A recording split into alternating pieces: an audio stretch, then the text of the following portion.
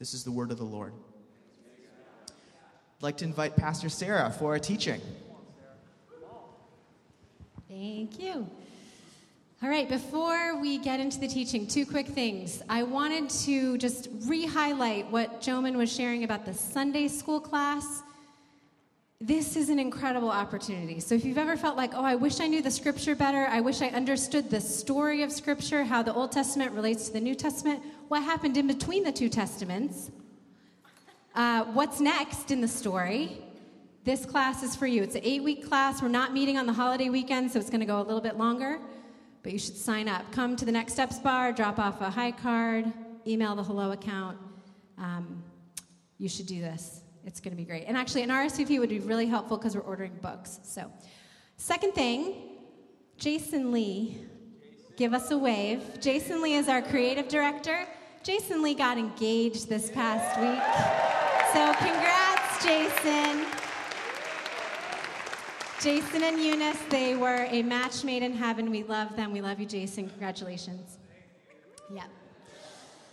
All right. So today we are talking about friendship.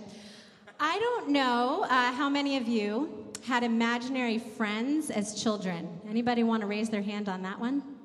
I know my husband did. Yeah, some of us had imaginary friends. I did not. And I think it's probably because when I was 16 months old, I got a sister. So I kind of had a built-in friend my whole life. But both of my children had imaginary friends. Silas, who is our youngest, his were very short-lived. They stuck around for maybe a couple weeks, but they had amazing names. His imaginary friends were Treaty Tops, Lighty Hat, Candy Bell, Fences, and Wheel Monster. So they stuck around a couple weeks. Noah, who was 3.5 when we had Silas, had a whole cadre of imaginary friends that lived with us for over a year. They were like regular parts of our family. They also had some interesting names. Sarah, which is kind of funny. Amy Sarah, Sada, Sacco, Baby Ia, and Trest. So these 6 friends were a regular part of our family life. And what's amazing about imaginary friends, a couple things. One, Noah would process, this is like how he processed everything that he was experiencing. So the week that he had to get a shot at the doctor, a couple days later, wouldn't you know it, Sacco is off to the doctor to get a shot. And Noah is like coaching him, yeah, they're going to rub your skin with this little alcohol thing, and then you'll just feel a little pinch, and then you'll get a sticker, and he's kind of coaching him through. He's processing his experience with his imaginary friends. The other thing that was helpful about having imaginary friends is it gives us a glimpse into what Noah was experiencing, like what's going on in his little world. So the week that Silas was born, and again, Noah's 3.5, has enjoyed only child, life for 3.5 years. About a week after that, he told us, Mom and Dad, did I ever tell you, Trest has 7 brothers. Like, oh, Trest has 7 brothers. Noah's little world was being overrun by brothers. And we are seeing this phenomenon kind of make its way into Trest's life. Trest's world is overtaken by brothers. So it was very helpful to have these imaginary friends. It's interesting to notice how kids are wired for friendship. They make up friends when they don't have them. They want friends, they're wired for it, they're good at it for the most part. Friendship is like a central part of childhood for most human beings. But we kind of lose that over time, don't we? The older we get, the harder it becomes to find, to make, and to maintain friendships. Maybe some of you know what that's like. Maybe you've experienced loneliness. I have. I can think of 3 times in my adult life, like seasons of loneliness, usually around transitions. So when I graduated from college, I went to college here in Providence, and I stayed, and all my friends went off to the far corners of the world. I was really lonely. When I had a baby, just to get out the door, I was lonely and isolated. And then even more recently, leaving a church community and a job where I had built years of friendships and social networks. To be honest, this season has been one where I've had to lean in pretty hard to being intentional about my friendships. I've been a little lonely. So I know it's hard to talk about loneliness. We sometimes feel embarrassed to say we're lonely. It's a normal part of life. We need to talk about it. So I share those things to let you know I've been there. In the United States, people's personal friend networks have been steadily declining for the past 35 years. Vivek Murthy, who is the Surgeon General, has said many times in recent years that the most prevalent public health issue in our country is not cancer, it's not obesity, it's not diabetes, it is social isolation. Study after study has found, even after correcting for things like age, diet, and exercise, that social isolation and loneliness are linked to everything from an increased risk of cardiovascular disease, stroke, Alzheimer's, and even lower life expectancies. A recent Boston Globe article that many of you might have seen, it kind of made the rounds on Facebook, it just highlighted the particular challenges for middle-aged men in maintaining friendships. Some of the reasons for this are that men tend to withdraw from friendships in their 20s and 30s because first, their friendships get edged out by work, and then they get edged out by family. And so in their 40s and 50s, they look around and they're often quite lonely. Another reason for this is that male friendships are not very valued in our society. If you kind of think of a pecking order of what we really value childhood and adolescent friendships. Next, adult female friendships, and at the bottom of that list is adult male friendships. So men have some particular challenges in kind of overcoming those things. But across the board, for men and women, despite all the kind of ways we can stay connected online, all the opportunities for interconnectedness, we are arguably more isolated than we've ever been, and it's literally killing us. How is that for an inspiring way to start a sermon? That is a little bit depressing. But this is the reality. This is why we celebrate Eastertide. This is why we need the resurrection. The tagline for our series is raising life in a culture of death. The resurrected life stands in contrast to the water that we swim in, and what I've just described this morning is some of that water. The water that we swim in is dying. It is isolated. Our cultural water is full of opportunities to connect, and yet we see very little examples of deep friendships. We are lacking in friendship.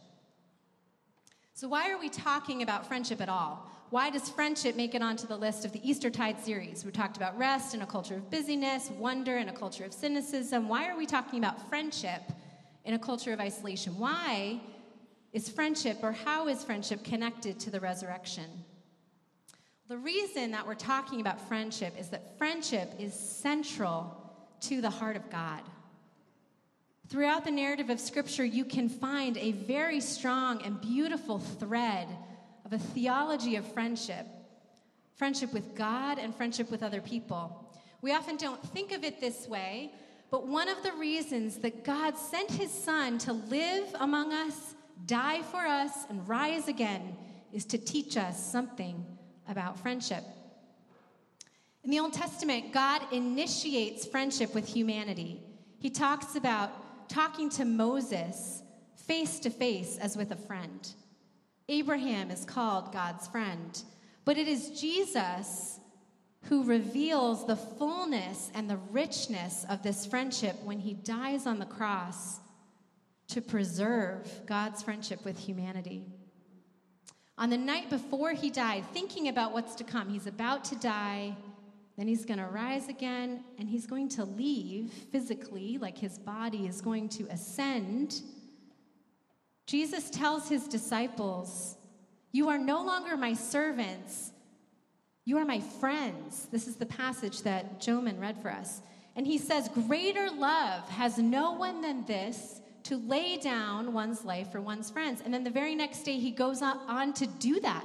He does that very thing. He lays down his life and demonstrates that love. Jesus is the prototype for friendship. By his death, he demonstrates what real friendship is like. This is a friendship that is foreign to the world, but is central to the heart of God. And this is a friendship that Jesus also tells us is possible for us. We can be this kind of friend to other people. When Jesus rose from the dead and when God poured out his Spirit on the church, he created one new humanity who lives in resurrection life, resurrection power, and carries that life into a broken world. And when we submit ourselves to that reality, we allow the Holy Spirit to shape us, we begin to look like our Father, and we live differently than the world around us. And that's what this series is all about. One way that we live differently is we begin to live out this friendship that Jesus demonstrated for us. And this is a breath of fresh air in a dying, isolated world. That's why we're talking about friendship this morning.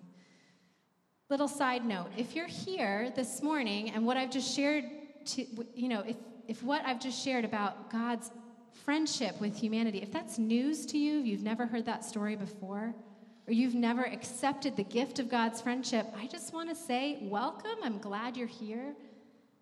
And I hope that there's something in this message that stirs your heart this morning. I hope you'll be happy to talk. God loves you, and he's offering his friendship to you. Be happy to talk with you afterwards if that's you.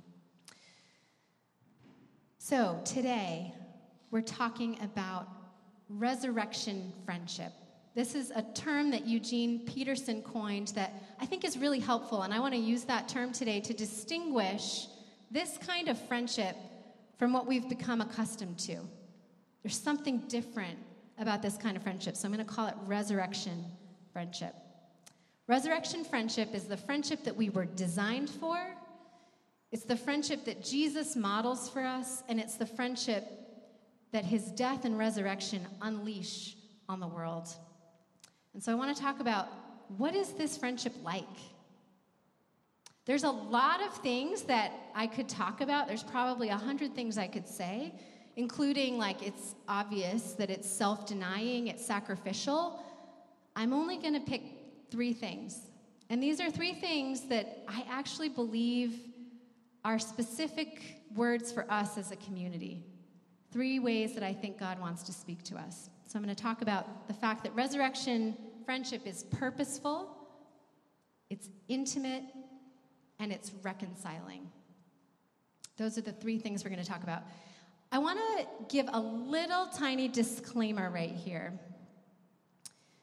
And this is for any parents who have kept kids in the service today. Just wanted to give you a heads up that some of the topics that I'm going to touch on are a little bit more mature. So when we get to the intimacy part, you might imagine where we'll go with that. And then with the reconciliation, there's a story that I'm going to tell. It's a beautiful story, but it's a little bit heavy. So just wanted to give a heads up to any parents who kept kids in. All right, that's all the lead up to the teaching. Here we go. So, the first characteristic of resurrection friendship is that it is purposeful. C.S. Lewis said this: "The very condition of having friends is that we should want something else besides friends. Friendship must be about something. Those who have nothing can share nothing. Those who are going nowhere can have no fellow travelers." Resurrection friendship is about sharing a purpose that is greater than ourselves.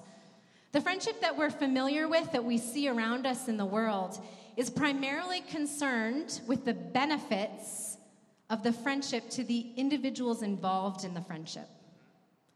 That's the primary concern, and that's good, right? That's totally fine. It's about mutual enjoyment, companionship, comfort. That's a great thing. But there's something so powerful that happens when a group of friends commits themselves to a greater purpose. Maybe some of you have experienced that. You know what I'm talking about. One of the great joys of my life is that actually this has been true for me, both in my work with InterVarsity, my work here at Sanctuary, that as I'm on this journey of mission, I've been surrounded by friends. And I've actually formed friendships as I've been on this journey. It's a powerful thing. And that's what Jesus is describing in the passage that Joman read in John 15. He says, I no longer call you servants because a servant does not know his master's business. Instead, I have called you friends. For everything that I learned from my Father, I have made known to you. Jesus is preparing for his death, resurrection, and ascension. And he's entrusting a sacred project, his Father's business, to this little band of friends. So any kind of servant can execute a task. Only friends can share the vision of that project and execute it as if it were their own. And so this group of friends, empowered by the Spirit, these disciples, they devoted their lives to one another and to the purpose of continuing the work that Jesus began. And they, with God's help, by God's Spirit, changed the face of human history, this little band of friends. And the critical thing to note about the disciples is they didn't do this by forming some cold, lifeless organization. They did it in the context of friendship.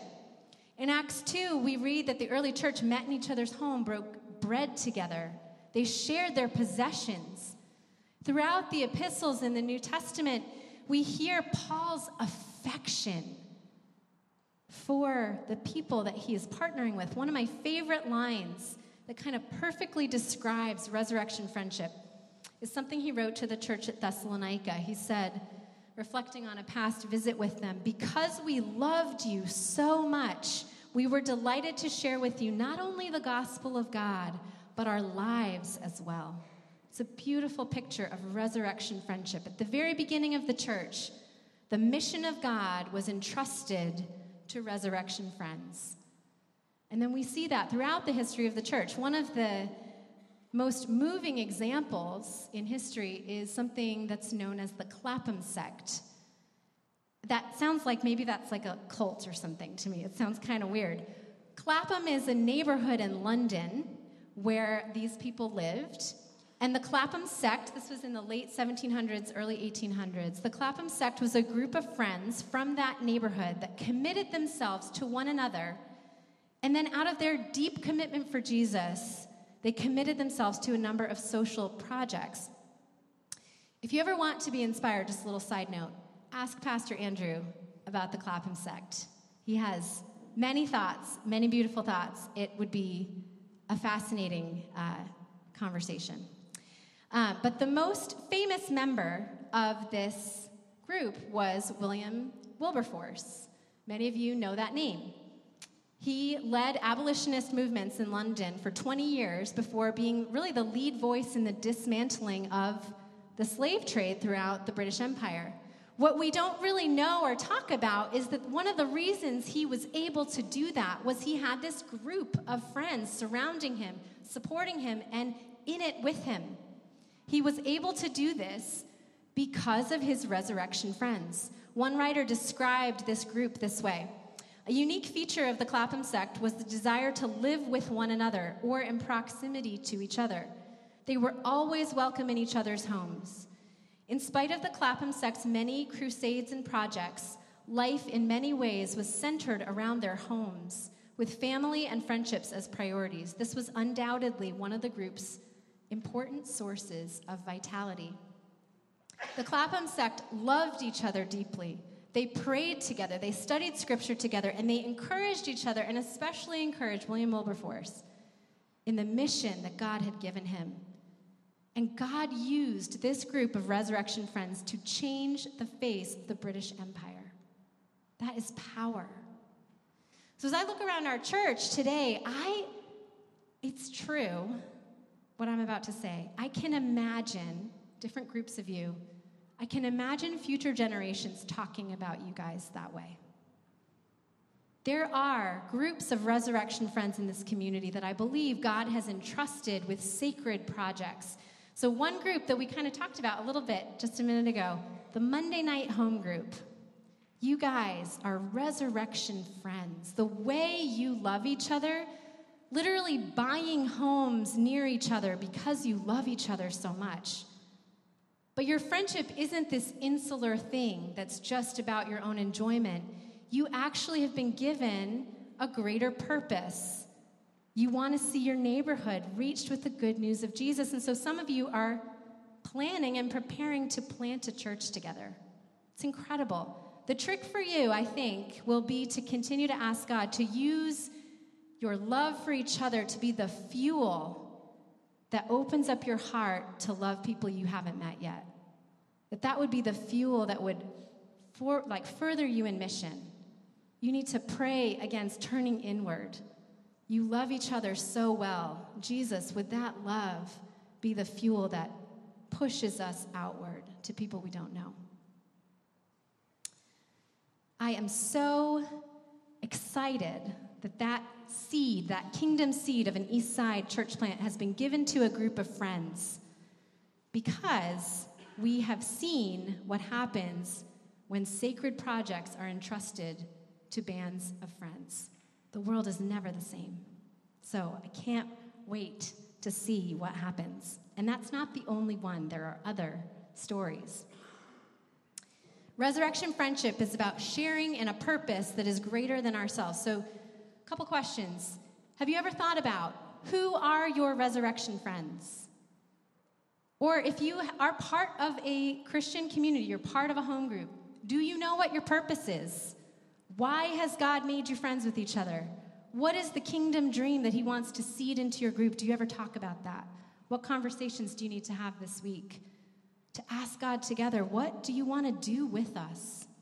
And secondly, if you're lonely and looking for friendship, maybe a way to start is to serve. Get involved in a kingdom project and look around and see whose hearts God is going to knit to yours. Resurrection Friendship has a purpose that is greater than the friendship itself. So that's the first characteristic. The second characteristic of Resurrection Friendship is that it is intimate. And friends, this one, if we can get this one right, we have the chance to speak prophetically to a world that has very little imagination in this area. So we see examples of this kind of intimate friendship throughout Scripture.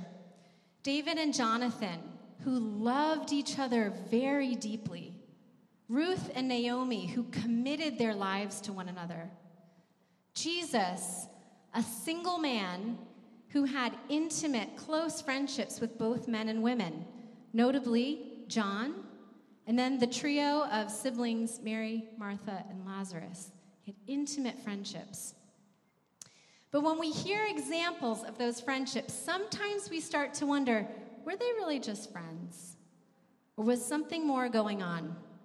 We start to get skeptical about that. Why do we do that? Why do those kind of questions creep into our mind? Is it possible that one of the reasons that happens is that we have a profound lack of imagination about intimate relationships that are not sexual? This is something I want to talk about. So if you will indulge me for a moment, I'd like to take you down a train of thought. What is intimacy from the world's perspective? When I say that word, what comes to mind? And I tried to draw this out. Some of you know that I really like to depict things visually. It's not a chart this time, but it's circles. So I'm going to put up what I think is the 21st century Western cultural narrative as it relates to intimacy. It is a blue circle located concentrically within a slightly bigger yellow circle named sex. In the world, there is some awareness of sex that is not intimate, but there is very little awareness or imagination about intimacy that is not sexual. Where is intimacy located? It's located in sex.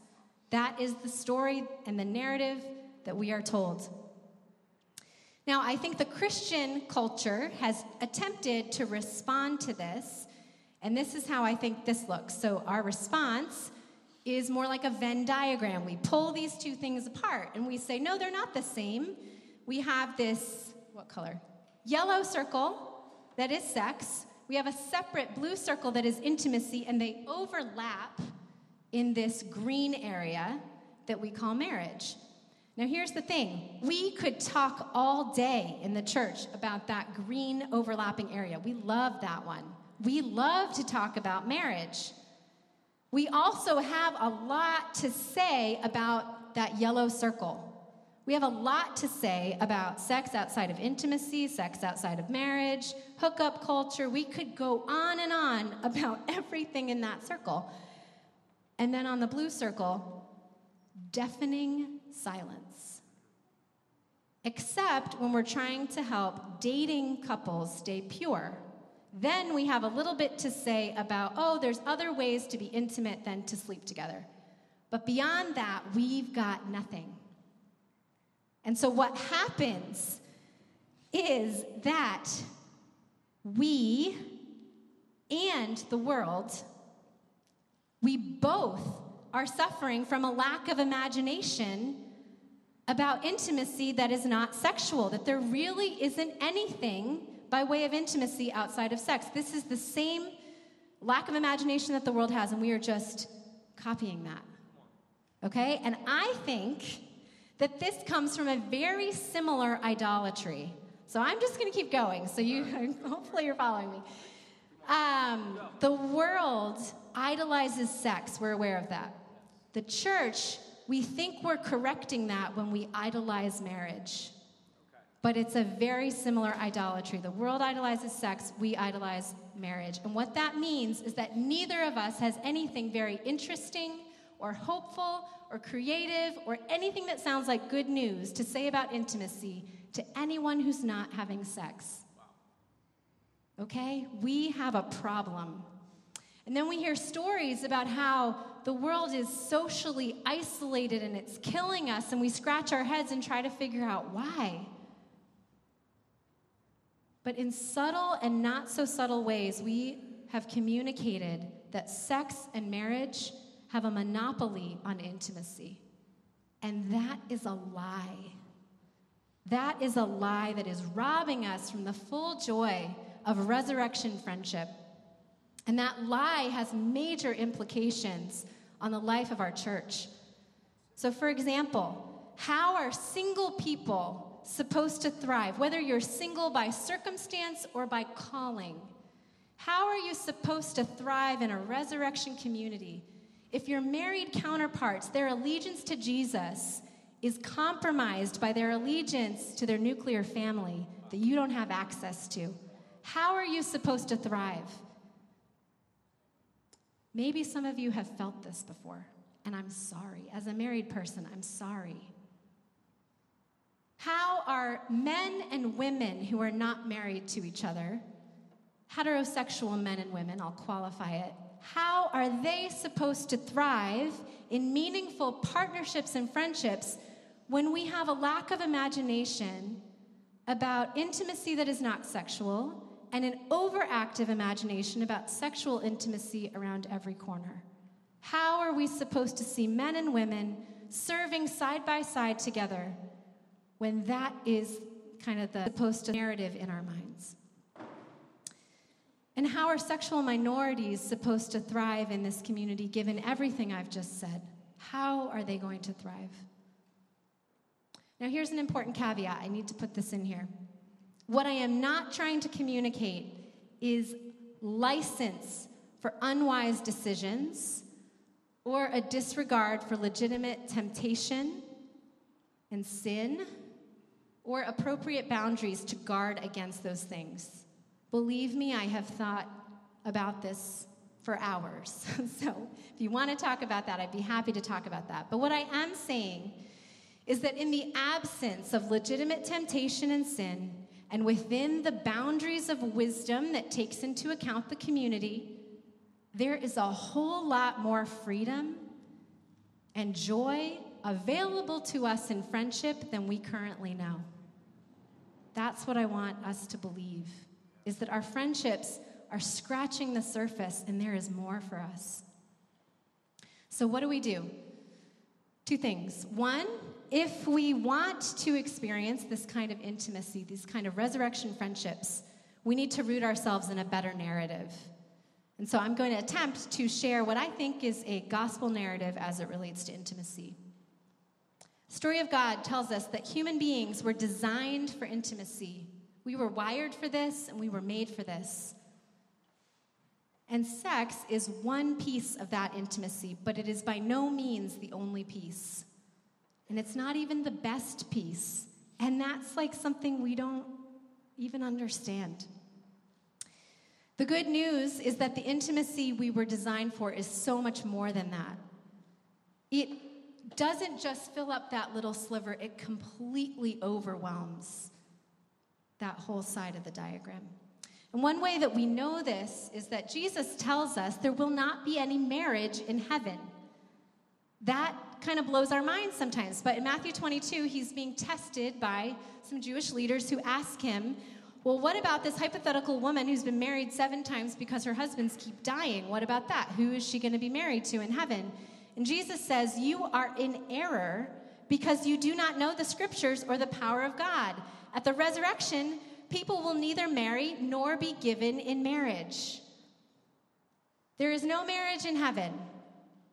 But if we understand heaven to be good, then we have to understand that we will not be lacking for into saying is that. And so the implication of that, what Jesus is saying, is that the intimacy we experience in marriage, including sexual intimacy, is only a hint of the true intimacy we were designed for, and only a fraction of the intimacy that we are capable of. And if that is true, then we are missing out if all we ever talk about is that little green area. We are missing out. So we need to root ourselves in a better narrative. And then the second thing is we need to act as if this narrative were true if we want to experience this kind of intimacy. And so what would this look like? So married couples, I want to speak to you for a minute. I want you to think back to the last time you had people around your dinner table. And I want you to ask yourself the question, did they come 2 by 2? Did they come in pairs? Or did they come in 1s and 3s and 6s and 2s and 4s? Who gets invited to your dinner table and why? Second, this is for all of us really, but I think especially for single folks or for people who feel lonely. What is your picture of friendship? Is your picture of friendship big enough to include people that are older than you, people that are younger than you, people that come with little people attached who are sometimes really annoying, and I say that as a mom, people who come with significant others attached? Is your picture of friendship big enough for those kind of categories? Who strikes you as a good candidate for friendship and why? And in any of these scenarios, we need to ask ourselves, what are the barriers? What is holding us back? Is it fear? Is it our preference? Is it our prejudice? Is it our discomfort? Is it the logistics of scheduling dates with families? I know that's hard, and I'm sorry about that, you know? Is it, there's different ways in marriages that we get jealous. We need to be honest about this stuff, guys. What holds us back from intimate friendships? Resurrection friendships are intimate. When we get this right as a community, we will be able to speak prophetically to a world that is dying because it is isolated. So, resurrection friendships are purposeful, they are intimate, and then lastly, resurrection friendships are reconciling. So, in other words, resurrection friendships resolve conflict. Any real relationship will involve seasons of conflict. Resurrection friendships are not guaranteed to be conflict-free, but we have a radically different approach to what to do when there is conflict. What is the cultural water that we swim in as related to conflict? I think it's that conflict kills friendships, right? Greg and I have experienced this firsthand. We've watched some friends, two couples who were friends, they're neighbors, sink into a bitter feud that began with just a series of neighborly conflicts.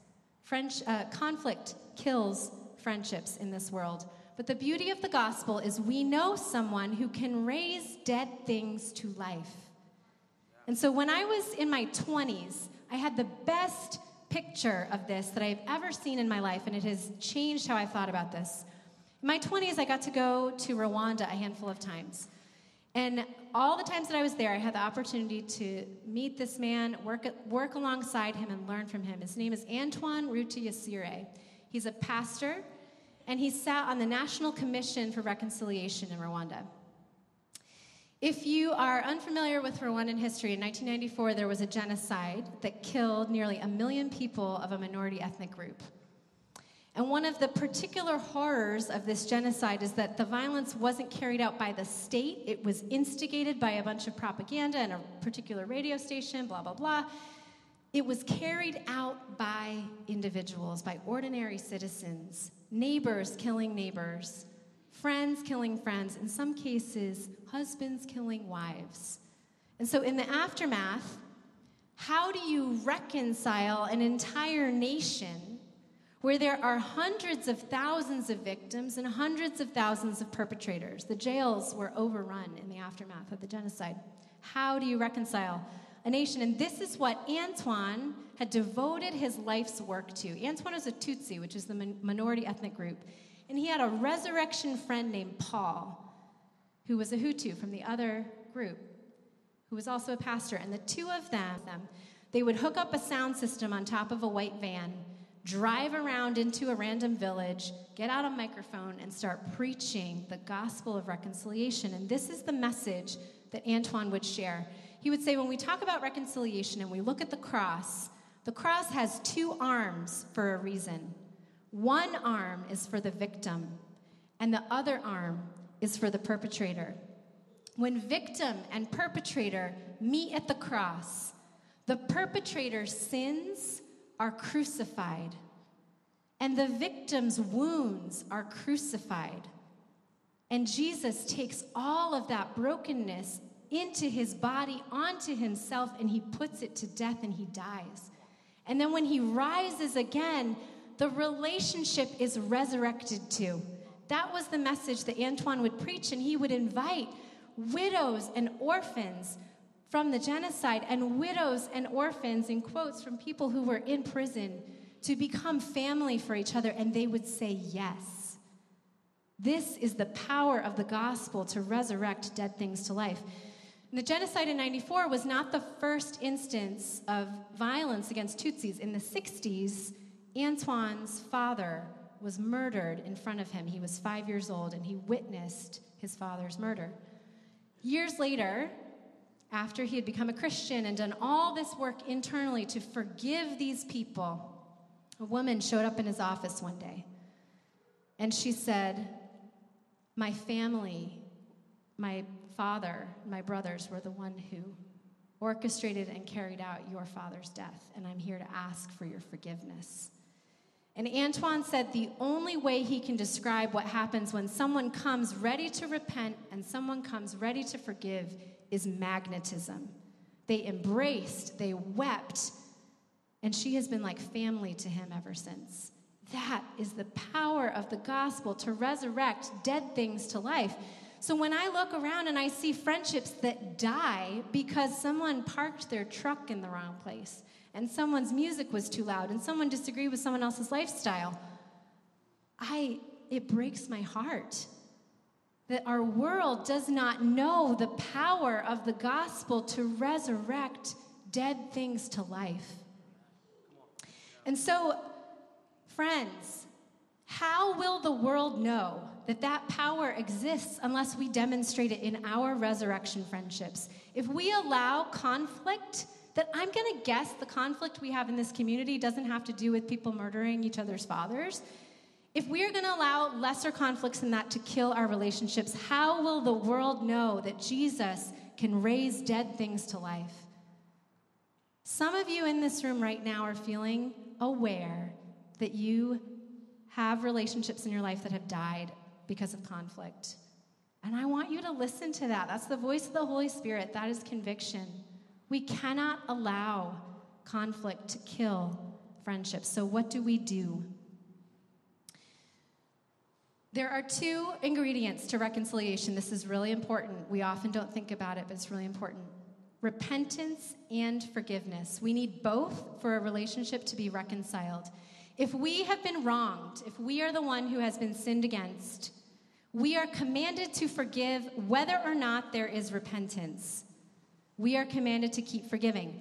But we are also instructed in Matthew 18, this passage is our guide. I'm not going to go through it. I'll tell you what it says, but write this down and look it up if you have never read this before. We are instructed when we have been wronged and someone has sinned against us, not to wait for them to come and apologize to us, but to bring our wound to them and give them the chance to repent.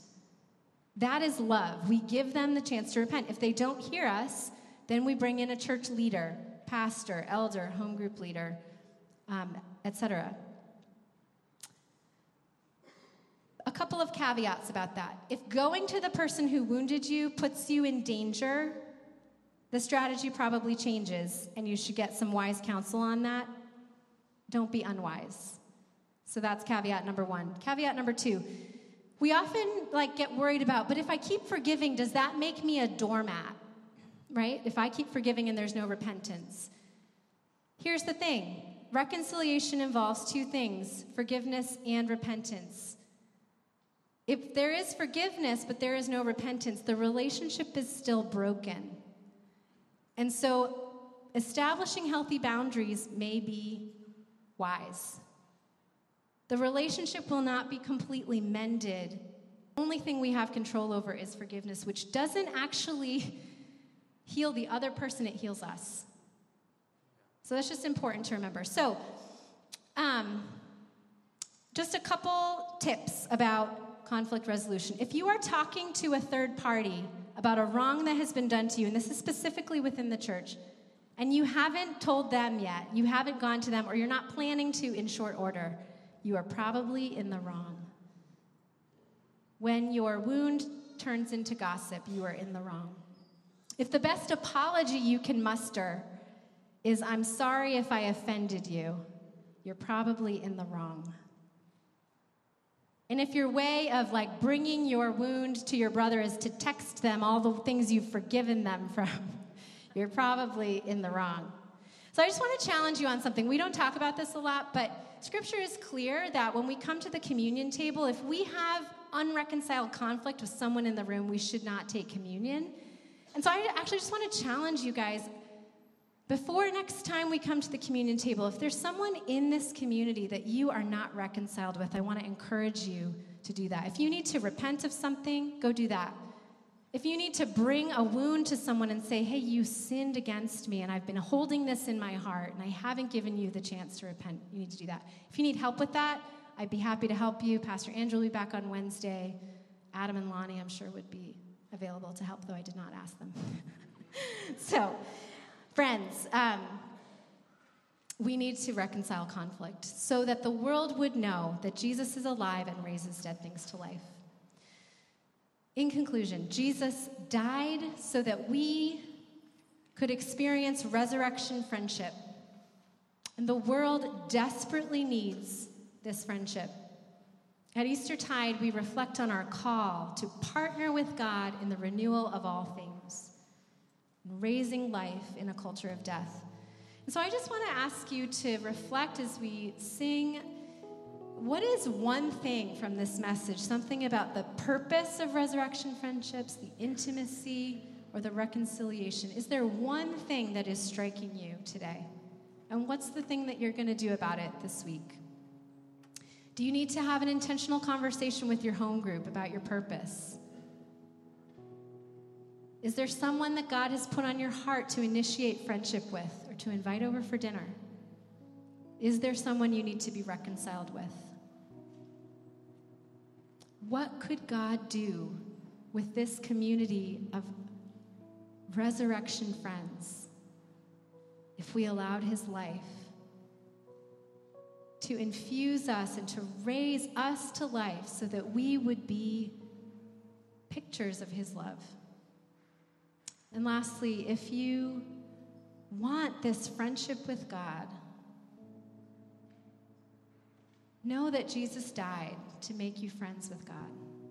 And that all he's Done is free, and all you have to do is to say yes. And so if you want to begin a relationship with Jesus today, as we sing, there will be people over here who'd be happy to pray for you. And if anything that I have shared this morning has stirred something that you want prayer for, they'd also be happy to pray for you. If you need help forgiving someone, if you need courage, if you are lonely, go get prayer. They would love to pray with you. So let me pray for us. Jesus, you are such a good friend. We don't even know how to articulate that. But Lord, your life is at work in us. Would you make us aware of your work? Would you raise us to new life, that we would demonstrate to the world a kind of friendship that we are longing for and desperate for? Jesus, would Sanctuary Church be known as people who love deeply, who share sorrows and joys and all of life together, whose friendships are not insular but are about a greater purpose, whose friendships do not die when there is conflict but are raised to life. Jesus, we love you. Would you pour out your Spirit on us, make us more like you? In Jesus' name, amen.